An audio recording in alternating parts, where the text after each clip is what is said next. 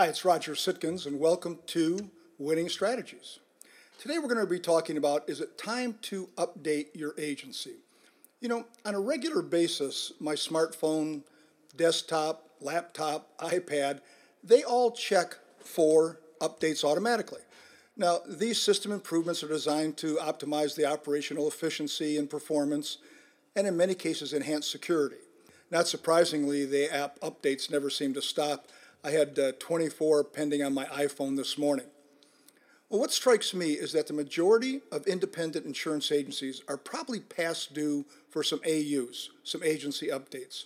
In fact, I'd be willing to wager that most of them are probably operating on version 2.0 or 3.0 when maybe they should be at 8.9 or higher. Now, I'm not talking about your agency management system, which I'm assuming that you keep up to date. You sure do, don't you? Well, if that's the case, then why wouldn't you keep all your other agency systems current? Again, your automation system's current. Let's keep the rest of the systems current. Now, maybe you're already doing that. But if not, let's take a look at some areas in your agency that may need some updating. Well, the selling system. Are you still doing an inordinate amount of unpaid consulting for, at best, suspects, not even prospects? Is insurance the only solution you provide? This is something we discuss all the time. And yet, when I'm talking to an agency principal about their selling system, 9 times out of 10, they're still selling the old-fashioned way. They're giving quotes and hoping to save people money. I think an update's definitely in order. Providing potential solutions without getting paid is not a system. Again, it's unpaid consulting. Furthermore, while insurance should be one of the solutions that you provide, it shouldn't be the only solution. You should be telling your prospects about the other things you do to help them control their total cost of risk or total cost of benefits, how to help them look more attractive to the insurance marketplace. If you're still operating the old way, again, it's time you update the approach you take to the marketplace. What about your client journey? Well, for years now, people have been talking about the client experience and what all it entails.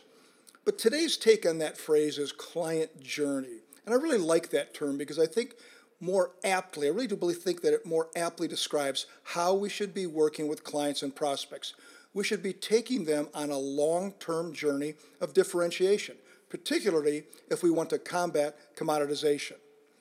If you're not evoking some sort of a wow response from clients and prospects when you share with them what you could do for them, or if they're not giving you referrals and sending testimonials, well, that speaks pretty loud about the experience that you're having with them. One of the greatest blinding flashes of the obvious I've had in the last few years is that more than 90% of the clients renew, but fewer than 10% refer. What does that say about the journey we're taking our clients on? It's probably time for an update. What about account profitability? Well, it's a great business. It's a pretty easy business to make a nice profit, make a pretty good living. And the vast majority of independent agencies make a good profit. Not great, but good. However, they're definitely breaking one of the Sitkins rules when they're allowing profitable accounts to subsidize unprofitable accounts. I have found that most agencies seem to think that every customer is worth writing. Well, if that's true, it may be time for an update if, number one, you don't have client service standards in place. You can't treat them all the same. And number two, you don't know, you're guessing. And I've talked about this before. You've got to know, not guess your numbers. But if you don't know whether you're profitable in each department, small commercial, large commercial, personal lines, benefits, financial services, there could be a real problem here. Every department's got to be treated as a separate profit center. It's a fact that if today's average agency lost the top 5% of their customers, they'd be bankrupt. Why? Well, the top 5% of the customers are 50% of the revenues, and you couldn't reduce expenses quickly enough. You'd still have 95% of the customers to take care of. So if the top 5%, 10%, or 15% of your accounts are subsidizing the rest of the agency, you're in trouble. It's time for an update. What about your financial model? Is your financial model hope? I sure hope we make a good profit this year. Remember, hope's not a strategy, and it's certainly not a model to follow. We have to have a financial model that makes the bottom line the top line. So we just look at it and say, okay, what percent profit do we want this year? So if we want a 30% profit, guess what? The easiest way to get there is we can only spend 70%. It's really that simple.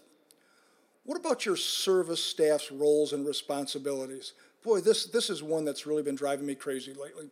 If you still call them CSRs, and their primary job is to answer the phone before the third ring and provide reactive service, it's time for an update.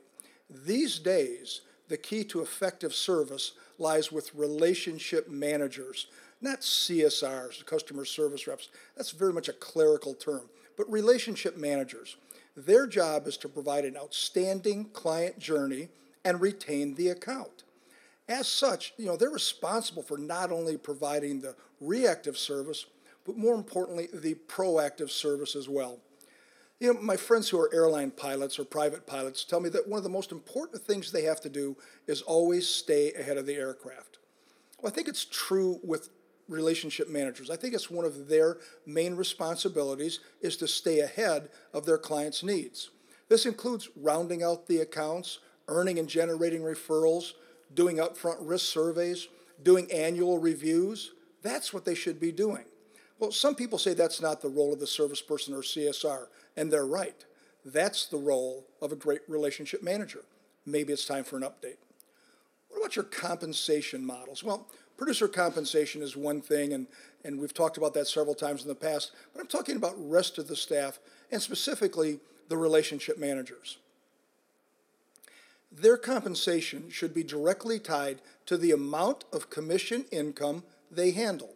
Therefore, this year's salary is based on the size of the book of business they handled last year.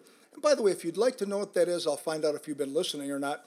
Go ahead and send me an email at roger@sitkins.com, roger@sitkins.com, and ask me what percent they pay. I'll be happy to share it with you. We'll find out who's listening. If everyone's just paid a salary with zero incentive other than, well, I like that person, I think I'll give him a good raise or give her a good raise, or a standard agency-wide 3% annual raise, it's probably time for an update. What about your social media?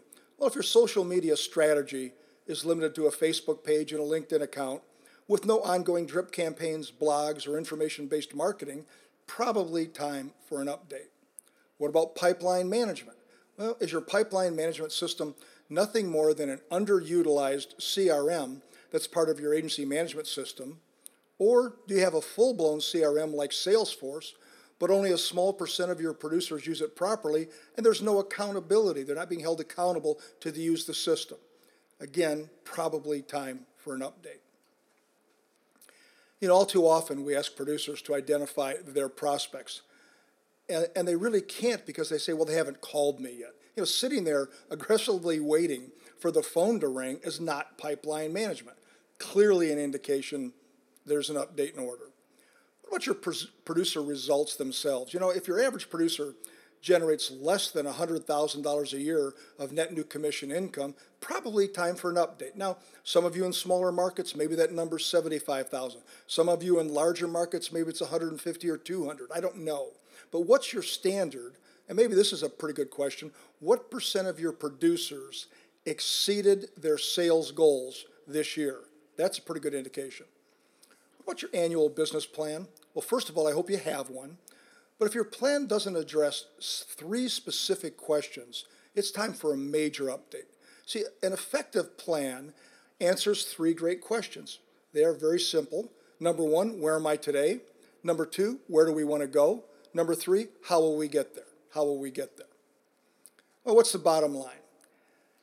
Within most agencies, there are a myriad of other areas that probably need updating.